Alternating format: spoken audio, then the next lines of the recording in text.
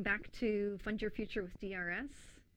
This week we're talking about analyzing your income and kind of looking at your pay stubs, which is always something good to do from time to time. I think a lot of us don't typically look at our pay stubs until something happens where you notice that your paycheck is maybe a little less or a little more than it used to be, or your marriage status changed, and you think, oh, I need to change my tax status. But it's good to look at it every once in a while, right? Yeah, I think especially, I know folks that I've worked with who will look at it when they work overtime, or they'll look at it, at the end of the year because they're trying to figure out some, total. They're trying to preview their taxes or something like that. So they'll look at the pay stub and see everything that happened over the course of the year. There's a lot of relevant information there, but I think a lot of it doesn't change month to month for a lot of people. If you're working like a salary position, then it seems pretty steady, and then you remember, oh yeah, I got a pay raise, or I hit a step increase after a year or however long. Yeah. And you forget those things unless you actually go and look at the actual pay stub. I know I almost only look at it to see how much vacation I'm accruing. I don't know. I don't know why. It's like I'm always just curious, trying to remember, and I never remember how many hours of vacation I've accrued. So I feel like that's the only place I can find that information. I had gotten married a couple of years ago, and so obviously that was a decision whether I wanted to. It's always that question of like, are we going to file jointly or separately, and and so just kind of making some of those tax decisions, and and then I was in there and looking at some of the donations that I was making to the combined fund drive, and then realized, oh yeah, that's right. I'm still doing that. I've been doing that. I'm still making a monthly donation there. It's like $5 or $10, but I was like, oh, that's right. There's a lot of information like that, and I know we've recently, at least state employees have recently had a number of different, actually, I guess maybe that really applies to all public employees, having different mandatory sort of programs that have been added on, as far as, what's that called? Like the paid family medical leave, additional reductions and things like that. Yeah. Features, benefits that we're paying for, and so our pay may fluctuate when additional features come into play like that. I think I had this moment too last year where I was looking at it and going, gosh, maybe I want to like change my withholdings for the taxes at the end of the year, because we always end up getting like a pretty good chunk of change towards our taxes. And I was going through my budget and kind of doing some reassessing, and I'm like, maybe I could actually put that money away towards like paying off some credit cards right now. So kind of went in and changed my tax withholdings just so it was a little bit less. Yeah, that's interesting. I read a book what was that called? It's like the Financial Diaries or something like that. And it was talking about how there was a lot of things, but one of the things that they recognized, because they were interviewing and following people for like a number of years and like all of their spending. And some people were using their refund as a forced savings mechanism, their tax refund as a forced savings mechanism. Like if I had that extra $50 in my check every month, I'd probably just spend it. Right. But if I let the government hold on to it and then I get it, then I'll pay off a bill at the time or something like that. And an interesting strategy. I think everybody approaches that differently, but it is something that you need to think about. If you, like in your example, if you get a refund of a couple $100 or $1,000 every year, that's income that you should be making sure you're taking into consideration in your budget. Yeah, exactly. I was like, well, that an extra like $200 a month could actually make a big difference that I could put towards like credit card debt, things like that. Especially public employees who are salaried employees, we just think about our pay being very steady. I get the same pay every 2 weeks, or same pay every twice a month, or once a month, depending on what your pay cycle is. But you forget about those other sort of more one-off payments. Tax return's a great one, but there all sorts of random windfalls that people might get, or we talked about working overtime, and then there's a lot of public employees. I think about like folks who work at Department of Corrections or folks who work in like Parks and Rec, where their work is actually much more seasonal, and they might be getting a significant amount of pay in the summer or winter or during certain peak times, and trying to figure out how to apply that to your budget over the course of the entire year. You were talking about earlier that can be true for obviously park employees, but as well as teachers. That's a huge part of being a teacher working in the public school system, is having to plan for that little bit of extra time in the summer where you may not be making the same amount of income. Yeah, and that's, I think, my wife works in the public school system, and I joke with her often about, like, she has no idea how much she gets paid, like, because it's just a set amount every month, but it's like there's not necessarily a correlation to, well, you only worked a week or two in December, but you still get the same amount of pay. And a lot of folks still have,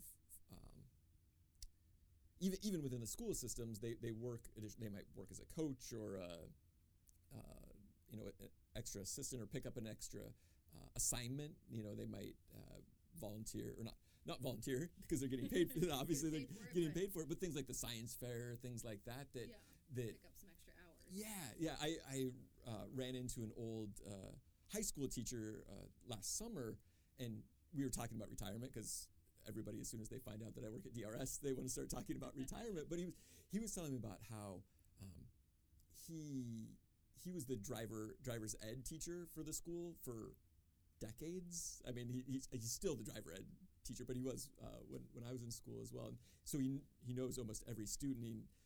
And I always thought, man, that would be a rough job, like very scary, I imagine. But he did it because it was putting extra money in his pocket. It allowed him to go on bigger vacations, or put more towards his retirement, or pay off debt. Right.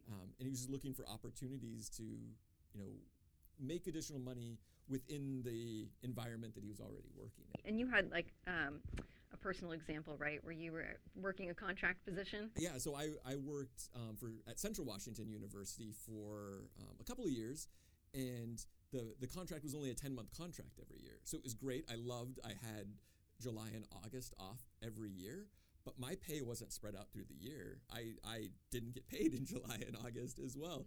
And so I had to be really conscious of that, setting money aside, saving money throughout the year so that I would have money to go on vacation in the summer when I'd had time. I wasn't just, stuck at home. I could still pay my bills. And I think for some people some people that I worked with, it was a real challenge the first year going through that process of knowing, like, oh, it's June and my bank account's almost empty and I'm not going to get a check for a couple of months. And, you can find other opportunities possibly in the summer as well, for picking up other work. I mean, that was something I didn't take advantage of. I had all that time on my hands, and I could have picked up another job during that time period. I would, rather just go play, but. Yeah, it kind of works into what we were going to talk about, which was side hustles. Yeah. I think a lot of people now are looking at side hustles, or either things on the internet. Obviously, things like Lyft and Uber have become a huge side hustle for people to make a little bit of extra income. And I think it's definitely worth looking into if you feel like you have a little bit of extra time, or you feel like you've cut back on your budget as much as you can, and you've asked for that extra raise, and you're still trying to figure out how to meet your goals. It's good to kind of consider what else you can do. Like I said, either online or in person. I heard someone talk about this once. When people are sort of analyzing their budget, oftentimes people just think about having a spending problem, that they're spending too much. But this author, she was talking about, sometimes you have an income problem. Yeah. Which is tough to acknowledge, I think, sometimes, because your job is your job, and like you said, you can look for opportunities for raises or promotional opportunities, and sometimes looking for brand new jobs or looking for additional opportunities to increase your income is what people have to end up doing, and that can be tough. As you said, I think the thing that's really challenging is figuring out the time piece. Like, is this worth my time? To find this other income. Maybe it is, maybe it isn't. I think sometimes we don't realize, it's hard to know like how much our time is worth, and maybe that extra $10 or $20 is worth it if you have credit card debt and you want to pay that down. Totally. If you're in a position that might be a little more financially stable, maybe it doesn't feel like it is as worth it. I don't know. I think that's a personal decision people have to think about. You had called it was an income problem. Yeah. That, yeah. Sometimes you look at your budget and going, oh my gosh, I've cut back as much as I can, but I'm still not able to meet those particular goals. And sometimes, there's obviously societal factors at hand. But yeah, I think it's just kind of good to examine and being like, okay, well, what are some of the things I can do? And side hustles are a great way to do that. Yeah, I think it's really about like what are all the different levers I can pull. Yeah. We talked previously about the spending side of it and looking at opportunities to lower your spending. Sometimes is also directly tied to income. We have a colleague. I don't know if you've ever talked to her about this, but she has a house and she rents out rooms in her house. Mm-hmm. And in some ways, you could say, well, that's reducing your spending. She's like cutting down on her mortgage that way. But it's an alternative way to look at it is that she's increasing her income by having this rental income. And so sometimes it's the same. It's two sides of the same coin, really. Yeah. And I think that's one thing that is worth thinking about, at least. Part of it is analyzing future income in terms of the bigger picture. Of course, what our job focuses on, which is retirement. Yeah. Which is, again, starting to think about your income for retirement and how important that is to be able to put some money aside now so that you have that income later on down the road. I always like to think of it, as like getting yourself a gift for your future self. So I'm always thinking of like, what's going to help out future Jenny here, That's funny you say it that way. I was just reading a book about I read a lot of personal finance books right now because of the work we do. Yeah. But the author was talking about like giving your future self a different name and like picturing the person, like, because you are going to be a different person when you're older, and thinking about like, yeah, exactly, what can I do to take care of that person? Yeah. And how are they going to feel about the decisions I'm making right now as well? I mean, it kind of goes both ways there.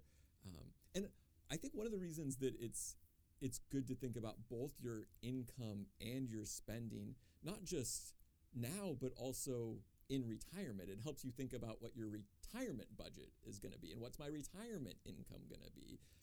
Definitely. Like those are pieces that help with those life transitions, because we have another colleague who oftentimes says that it's all just a math equation. It's just income minus expenses equals your savings. Right. And it can really be that simple, but you have to know each part of that equation. And I know a lot of folks are afraid of math, but it is relatively straightforward. I was reading a book recently too that was also talking about those sort of simple equations, but just because it's simple, I mean, it's the same thing with like diet and exercise too. Even though we know like we're supposed to eat healthy and exercise, people don't necessarily do it. So it's simple in concept, but it's another thing to actually take those little steps. And so this book that I was reading that's called The Slight Edge is about kind of doing those very small things every day, like contributing to your retirement savings, yes, or going for a 5-minute walk, that are going to make a difference for your future self, and for just increase your how you experience life. That's a super good analogy, because I think oftentimes and one of the reasons I think we both want to do this podcast is because oftentimes when people think about spending and income and budget, it feels restrictive in the same way that talking about a diet. Like, definitely. Like and really oftentimes people who have who've talked about being successful with dieting, it's not dieting, it's a lifestyle change or lifestyle design. More of like your frame of reference, if you will. Yeah. What habits are you going to set up that just become part of your normal life, whether it's walking 10 minutes a day, or whether it's putting 1% of your salary into DCP, or whatever those things that you can, on some level, automate, but then they become things that you're that you're doing for your future self. I really love that. I think that's a great way to think about, like, one of the things that I've been thinking about, the conversations we've been having, and something that we haven't necessarily talked about, we've kind of danced around, is this sort of idea of deferred gratification, and how that's really tough, because on some level it goes back to restriction. It goes back to that diet of, like, self-control, and not necessarily in a judgmental way. I think oftentimes with these things that we're talking about, people want to do something different, or they know the path they want to go on, and it's they don't quite know how to get there, or they're sometimes derailed. I know we talked a little bit about this on the spending conversation as well. Like, if I'm bored or angry or frustrated, I oftentimes end up spending, and some people end up eating, and those things can end up being not what you actually want to do, but in the moment they end up being what you do. And so the more you can automate and put those things in place that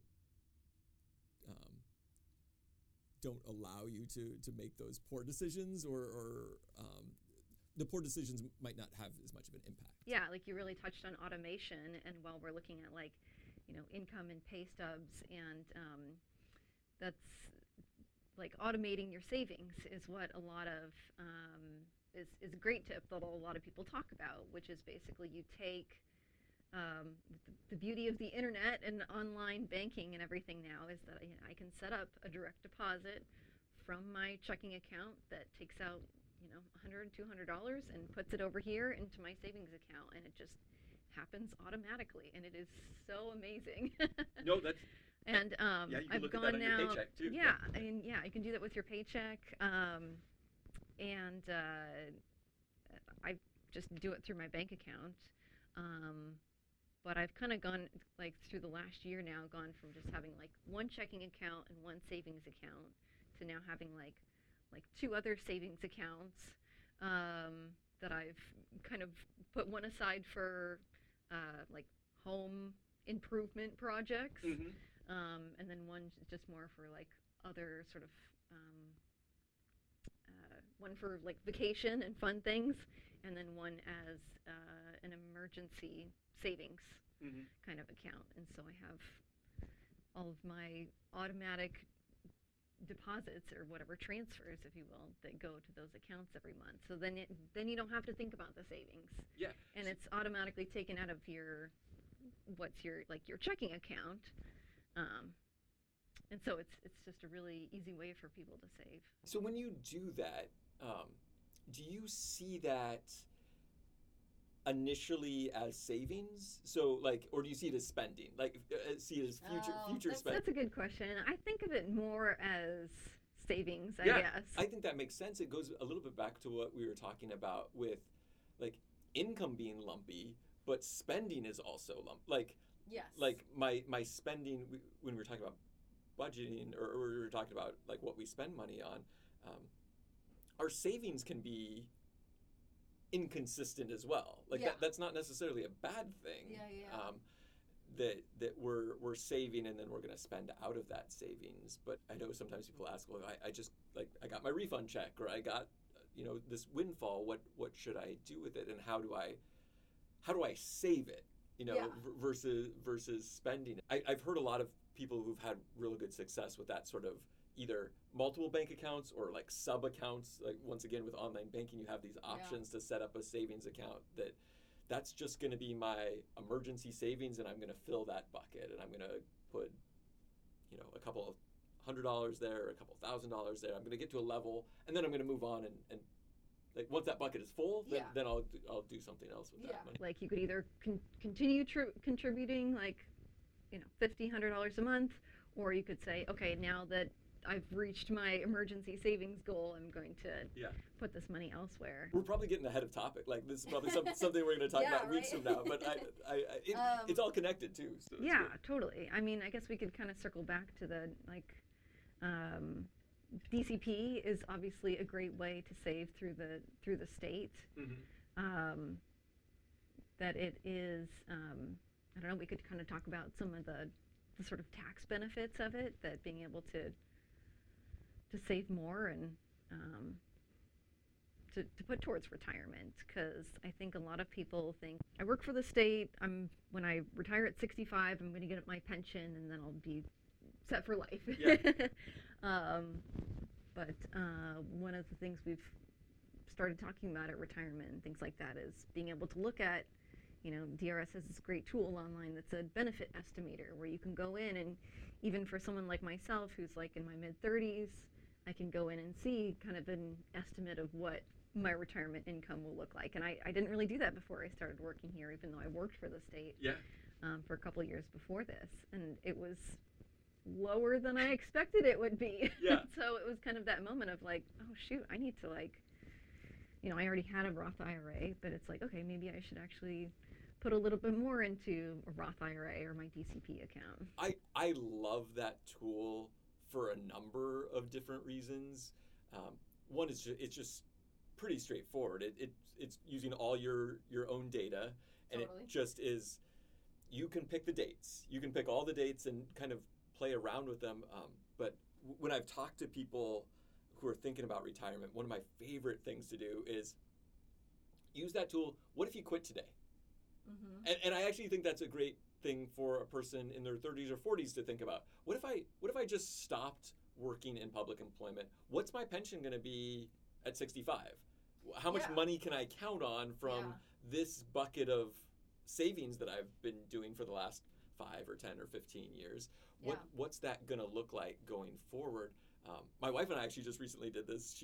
I'm much geekier about retirement stuff, but it was like, let's just look, sign into your online account and see what would your pension be now? What would it be if you worked another 5 years or 10 years? And for her, it was just a big eye-opening moment of like, I don't think I want to work more than 20 years. Like that's the, beyond that, it wasn't going to have a huge impact on her pension. And it was just like, not that we make all of our decisions, though I sometimes feel like people at DRS do, we make all of our decisions based on what our pensions are going to be. But I think those are things to consider, and oftentimes, if you haven't used that tool, people just don't have a way to know what is my income going to be. Yeah.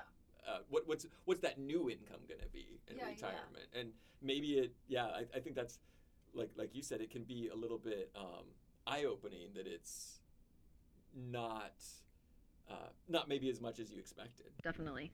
It's funny, I actually sort of over the last day or two was thinking about, like, I sort of wanted to skip this topic because, I mean, income is, I mean, we talked about this earlier, not today, but previously, about how income is, money in general is like a taboo subject. Yeah. But I feel like income is even more taboo, or it's a big part of that taboo. Like I talk to a lot of my friends about retirement savings and investments, just because of what I do and what they do. It's just it becomes a pretty common conversation, but I don't think we've ever talked about how much we make. Yeah, like specific dollar numbers. Right. Like, yeah.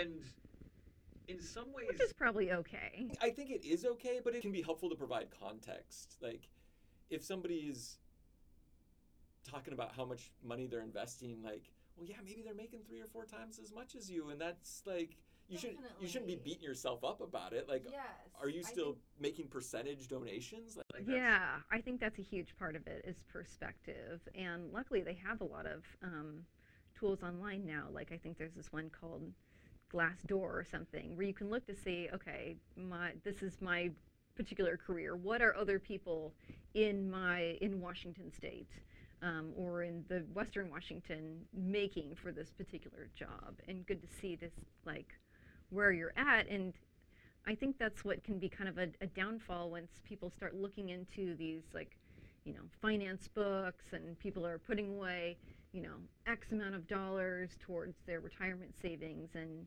you might look at your budget and going, oh, well, that's a lot. That would be like a third of my budget or something. But it's just about starting small, and I think just kind of making those small little steps.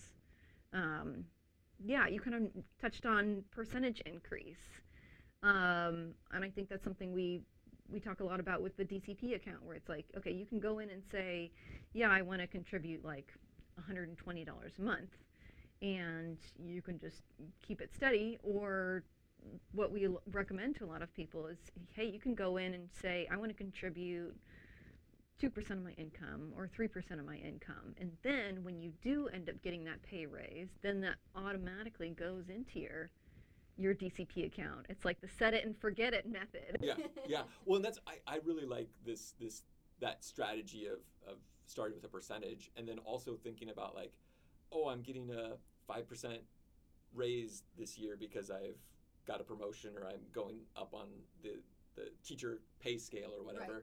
Well, I'm getting a 5% raise, but I'm going to put 2% of that into my DCP, and then I'm going to save. And so that's a good way to think about it. So if you're getting a 5% raise, you're putting 2% of that more towards, maybe you increase your DCP contribution from 2% to 4%, and then you just take whatever extra money to put towards vacation, home improvement projects, your kids, whatever. Yeah, it's like you were talking about earlier. It's like paying your future self that 2%.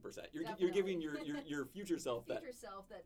Sometimes I feel like our as public employees, our pay raises, at least maybe I just don't realize this. I know some people are like, they know like when their anniversary date is, they know when those increases are happening, but because we don't get pay stubs mailed to us, we're not looking at it and seeing it all the time, because our lives are so automated now. Sometimes I think we miss those opportunities, and it's do you set a reminder on your calendar every year? I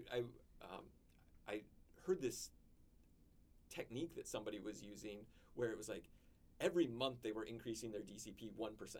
It was just I'm going to increase it 1% until I really notice it, until I'm really like, okay, that's too much. I need to back off of it. And I think those percentages, I like thinking about finances in general in terms of percentages. What percentage of my salary am I paying towards my car or my house? Like, because it helps put that a little bit more in context of, instead of like, well, that person's, they can afford something much more expensive. Well, they have a bigger salary. They're putting the same percentage. I'm not necessarily falling behind, I guess. It's kind of that keeping up with the Joneses mentality, trying to get away from that in terms of absolute dollar amount. Yeah, I think it's kind of like focusing on those goals. So I've actually started to do that now with my Roth IRA account. And so, I mean, I have a goal of I would eventually like to contribute like $500 a month, but I can't afford that right now. So, I started at a certain amount, and I,